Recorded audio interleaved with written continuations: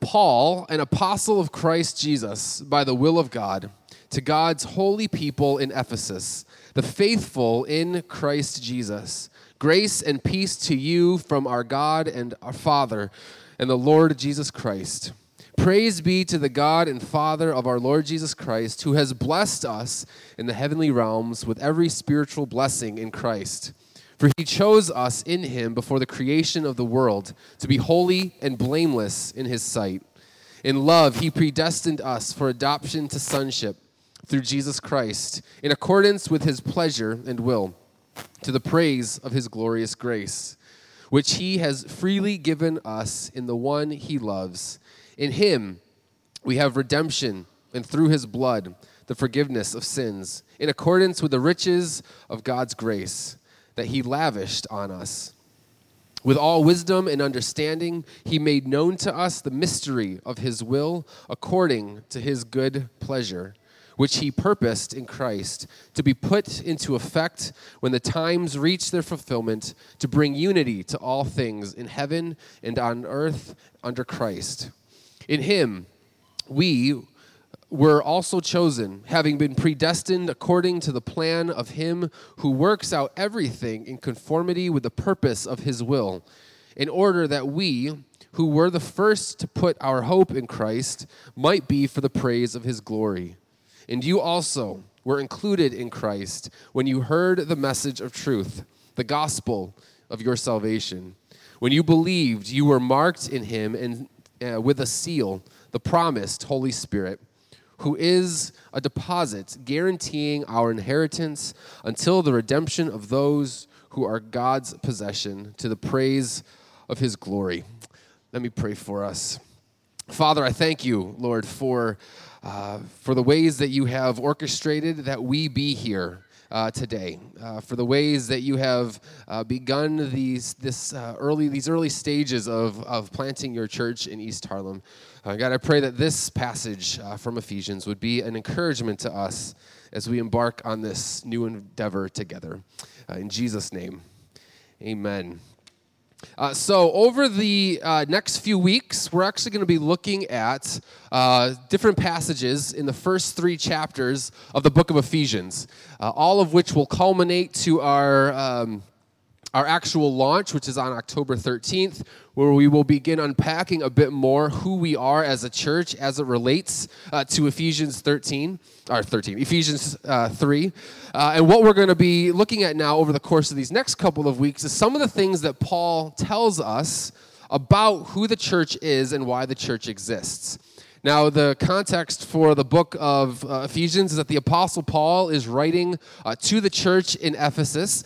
This church we see started in Acts 18, and it's this growing, vibrant church, very early in church history. And what we see is Paul, particularly in chapters 1 through 3, essentially laying out his great ecclesiology, the doctrine of the church, what the church is. And we see this throughout the book, but particularly in this first half, where Paul is unpacking, again, why the church exists.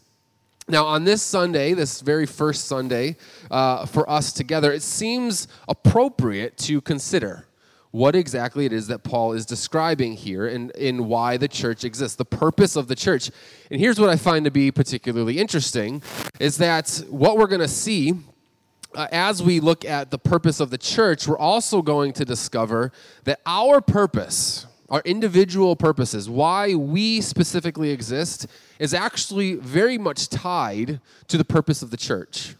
That God's purpose in us and through us and what he desires for us is very much tied to the church itself.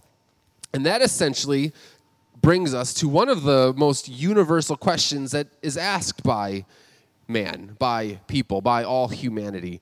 Since the dawning of man, we have wrestled across cultural lines and religious lines and generational lines. Some of the greatest thinkers and philosophers that the world's have ever known, all the way down to the lowliest of peasants, everyone has wrestled with this central question of why do we exist? What is our purpose in life? And what's interesting to me is that it really doesn't even matter what background you come from or what your perspectives on God might be. We all wrestle with this question in various ways.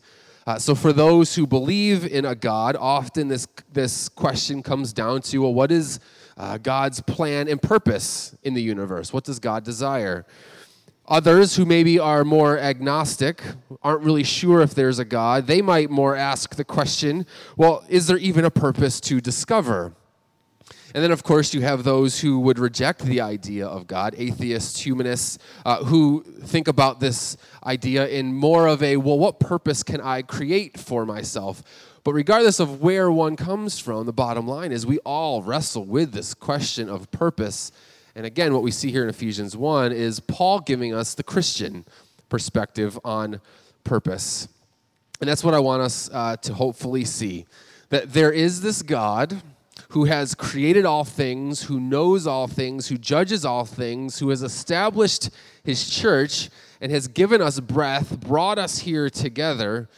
He has a purpose and a reason for doing that.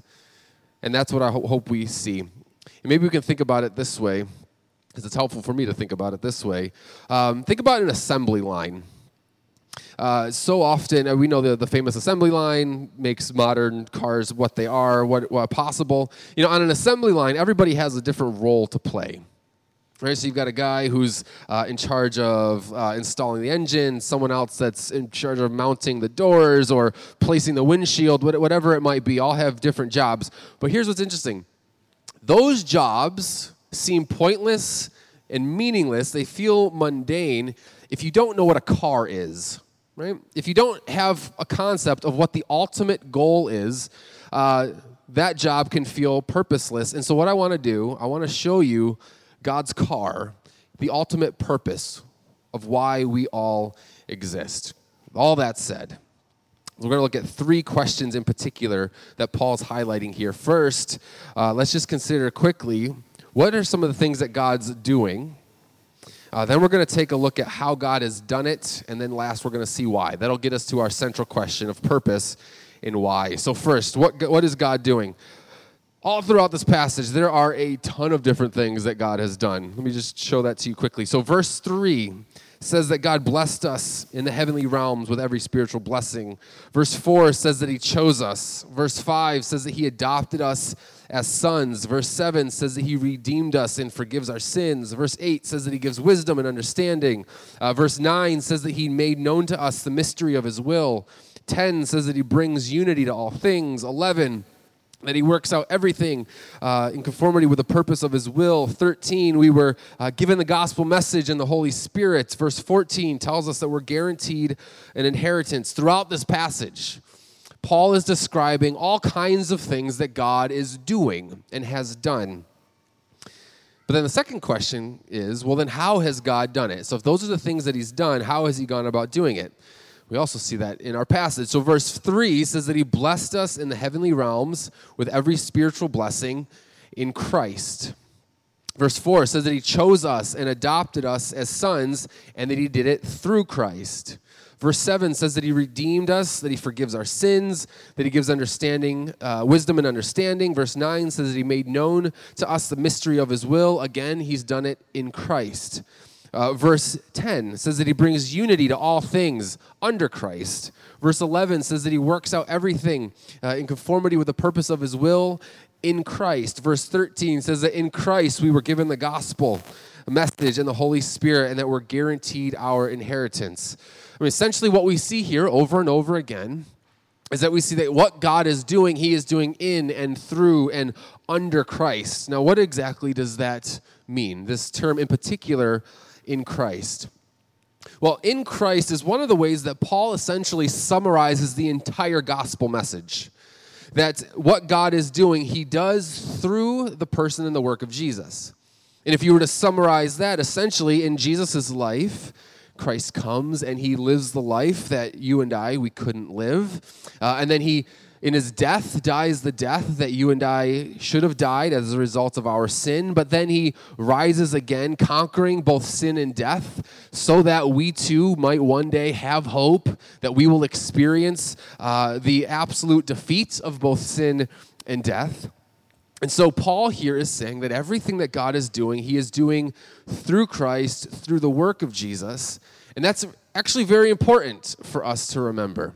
That we can't ever forget that God is doing all that he is doing, not through any efforts of our own or not through any work that we might be able to accomplish, but that he does it through Jesus. And this is one of the things that makes Christianity unique compared to all other religions and philosophies, that it's not something that we do, but rather it's something that's been done on our behalf. Christianity, in essence, is that Jesus has performed and has accomplished the work that you needed to perform and accomplish, but we're not able to. He does it on our behalf, and this is something we must constantly be reminding ourselves of. This is what it means to be in Christ. Okay, so God's doing a lot of things. He is doing all of it through the person and work of Jesus. But now let's get to that last question of why, which is our ultimate question of purpose. Why has God done all of this, and why has he done it through Jesus? And how does that relate to my life? How does that relate to our church? Why has God done it? Again, we see it in our passage. So, verse 3 tells us that he blessed us. Verse 4 says that he adopted us, that he chose us. Verse 5 says that he adopted us as sons. And then verse 6 tells us why. It's to the praise of his glorious grace. Verse 7 says that he redeemed us, that he forgives our sins. Verse 8 says that he gives wisdom and understanding. 9, that he's made known the mystery of his will. 10, that he brings unity to all things. 11, that he works out everything in conformity with the purpose of his will. Verse 12 tells us why. It's for the praise of his glory. Verse 13, we were given the gospel message and the Holy Spirit. 14, we were guaranteed our inheritance. Again, we're told why in 14. It's to the praise of his glory. See, God does all that he does. He has brought you to this place. He has established his church here in East Harlem, ultimately for the praise of his glory. All that God does, he does for his glory to be known and seen in us and through our church. This is God's great plan. This is the car. This is what all things point to. I mean, since the beginning, when God set the cosmos into motion, when he breathed the life into humanity, when he ordered the steps of history, when he came in the person and work of Jesus, when he established his church, and particularly for us, Redeemer East Harlem, when he gave you life, when he placed you in New York City, and why he's brought you here now this morning, all of it has been done for the praise of his glory. Everything is for the praise of his glorious grace.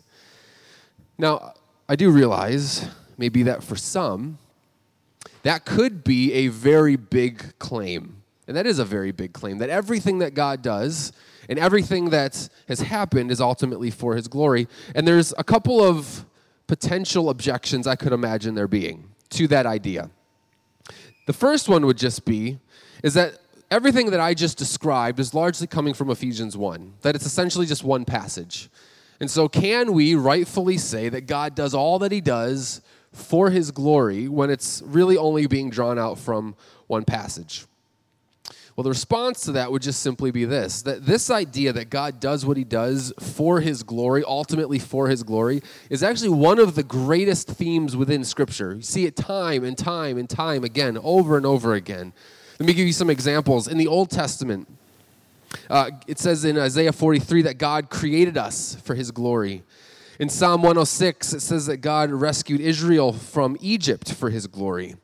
In Exodus 14, it says that God defeated Pharaoh by the Red Sea for his glory. In Exodus 36, it says that God restored Israel from exile for the glory of his name.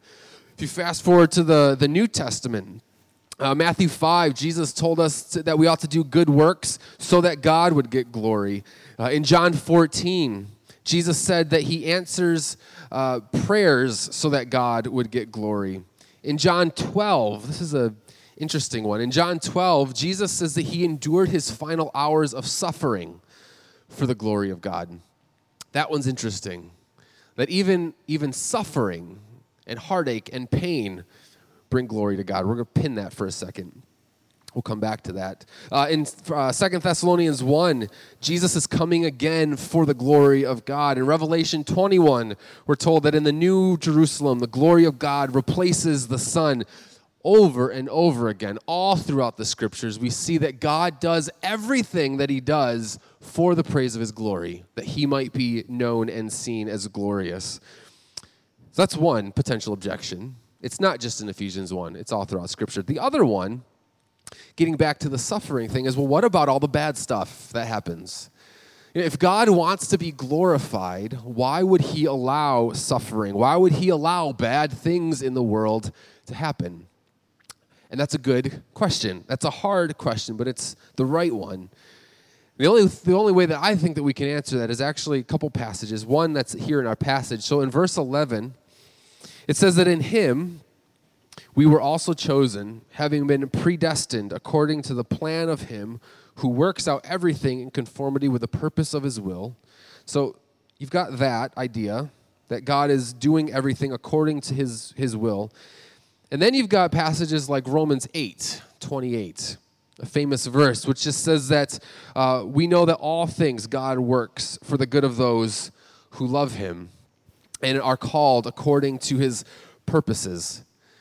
For the Christian, here's what is important to know, that the Bible teaches that God does all that he does. He allows all that he allows. He accomplishes all that he accomplishes through Jesus. He does all of this for the praise of his glory, because in the end, long term, everything works out, both good and bad. Everything works out for our good and for his glory. And that includes even the most difficult and painful of life's circumstances. It's hard to understand and to see why God would allow certain things, but there is hope that we are given, that he is doing something in the long run, where in the end it will be for our good and for his glory. And what can be both hopeful but also frustrating is that there may actually be suffering and situations where we never will fully understand or know why God allowed it to happen. Our suffering may even bring us to the point of death, and we may not ever know why God allowed it.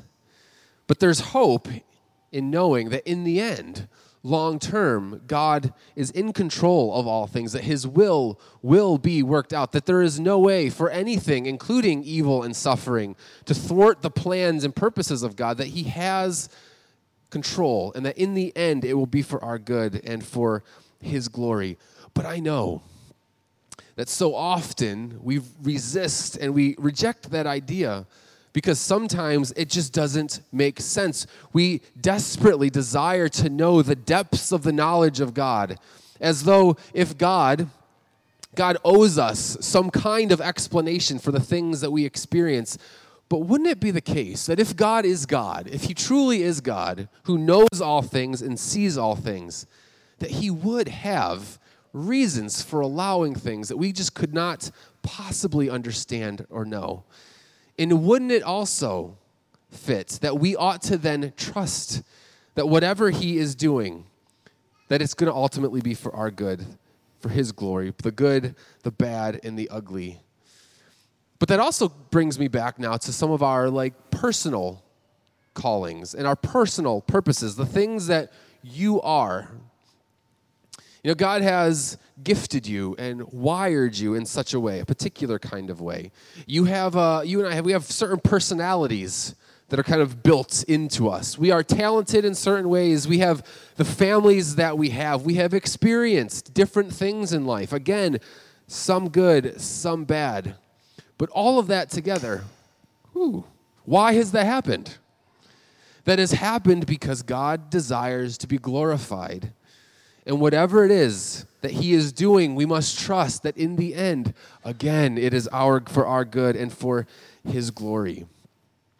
This past week, I was reminded of something that, as I was thinking about this passage and what we'd be processing, I was reminded of something. Even if we reject that idea, even if we reject the idea that God is going to be glorified, if we reject the idea that God is doing anything, if we reject the idea of God, period, that actually doesn't change anything about anything I just said. Even to reject that God exists still means that your life, in the end, will glorify him long term. I don't know how that will work. I don't know what all that God is doing, but everything is ultimately for his glory. And here's what we have. Here's the choice that we have. We either have the opportunity to submit to that submit to the idea that God is working for his glory, or we can reject it and spend our entire lives resisting it, not ever really knowing what our ultimate purpose is. And I was reminded of the gravity of this situation this past week when I was reminded of someone who has in recent days rejected the idea of God and had for many years believed himself to be a Christian, and in more recent days has rejected the claims of Christianity. And I was struck again as I was thinking about this passage. Man, he's rejected it all, and now his life is full of all kinds of angst. And he's in this season of desperately desiring to know the great purposes of life. And I just was struck with the idea, man, you've rejected the ultimate purpose of life, and yet your ultimate purpose in life hasn't changed. Nothing changed. So we have this decision to make. We have this decision to either submit to the fact that God is doing all that he is doing for our good, for his glory, and find comfort and rest and peace in that, or we can resist it and spend the rest of our lives in angst, searching for the very thing that I just explained. And so my encouragement for all of us would be to wrestle with that truth. To what extent do we believe that God is in control of all things, that he will be glorified in all things, and that is ultimately the purpose of our lives, which is to give him and to bring him glory through our lives? And I'll tell you, when we submit to that idea, it's amazing how that can begin to shift our thinking to the circumstances of life. Again, the good, the bad, and the ugly. Because now everything we trust is going to bring him glory. Whatever your life circumstance might be, it ought to change the way you view it. So that now if you are the top executive of a Fortune 500 downtown, or you're the janitor that cleans the building, or if you're single, or if you are married, if you're in a season of joy or in a season of despair, whatever the circumstances of life are, if this is true, then that circumstance, in the end, long term, will be for our good and for God's glory. And I hope that this then brings us hope and rest and trust in the one who's called us his own. And so for us as a church, I think about a group of people that come together, trusting that God is going to be glorified in us personally. What that then means for our church as we come together to glorify and to honor him through the work of this church. I mean, imagine how that could reorient the vision of Redeemer East Harlem and the ways that we care for and serve our neighbors and one another when we trust that God is at work and that he will be glorified in all things. And so my prayer would simply be that we would all submit to this greater calling, this ultimate calling, and rest in the fact that God is at work among us, that God is using the good, the bad, and the ugly, ultimately, in the end, long term, for our good and for his glory. With that, let's pray to him now. Father, God, I thank you that you are a transcendent, powerful God that is beyond what we could possibly comprehend, the one who has created the universe. And yet, even though you are that powerful and mighty, you are also a close and intimate Father who by your Spirit is right here next to us even now. And Lord, I pray that we would approach you in both of those ways, that we would approach you as a God of power who is in control of all things, that's even taking the worst suffering imaginable, and in the end, somehow, in ways that we can't comprehend, using it for our good and for your glory. But you're also so close and intimate that even in the most difficult of times, your Spirit is there to strengthen us and to remind us of your goodness and your compassion and your forgiveness and your willingness to journey and walk with us through this life. You are truly glorious, and God, may our lives personally and may the lives of all of us collectively, corporately as a church, may it bring you glory and honor. And we ask all this in Jesus' name. Amen.